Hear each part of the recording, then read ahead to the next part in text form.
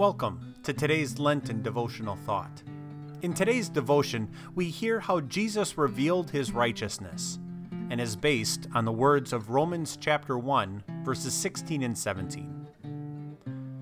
I am not ashamed of the gospel, because it is the power of God for the salvation of everyone who believes, first for the Jew, then for the Gentile. For in the gospel, a righteousness from God is revealed, a righteousness that is by faith from first to last, just as it is written, "The righteous will live by faith." Our God is a mighty God. He has plenty of power. He spoke, and the world came into existence.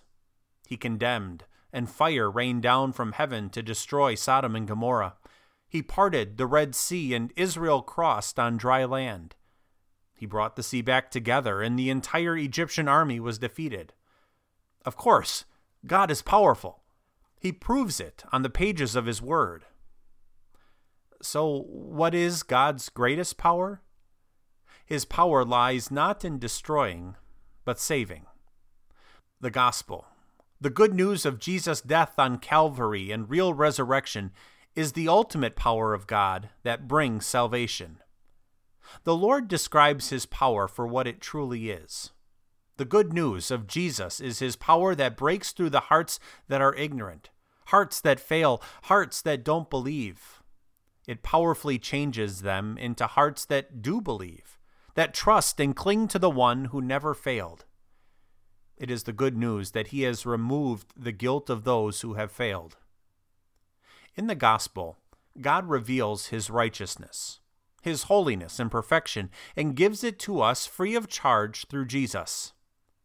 Jesus is the one who provides everything we need for salvation, the perfection God demands, and the payment for our failures. It's all found in the gospel, God's 100% reliable message of love, forgiveness, and righteousness. Since it is so reliable, there is no hesitation to share, no doubt that would cause us to keep it to ourselves. It's God's power for the salvation of everyone who believes. This is what God uses to change people's hearts and create the gift of faith. Through faith, we possess the righteousness of God, won for us by Jesus. The Holy Spirit gave these words to the Apostle Paul. The gospel was the reason he was eager to visit the people in Rome. He was not ashamed to share the gospel with them or with anyone. And neither are we. We also have the privilege to share the gospel, knowing that the power lies in the good news of Jesus, and not in the person who is sharing the good news. We've seen the power in our lives. We live as God's righteous people by faith in Jesus. We don't need to be ashamed to share it. We pray. Dear Savior, thank you for the complete reliability of your gospel message. Continue to use your powerful good news in my heart so I can be bold to share your righteousness with others. Amen. Thank you for listening.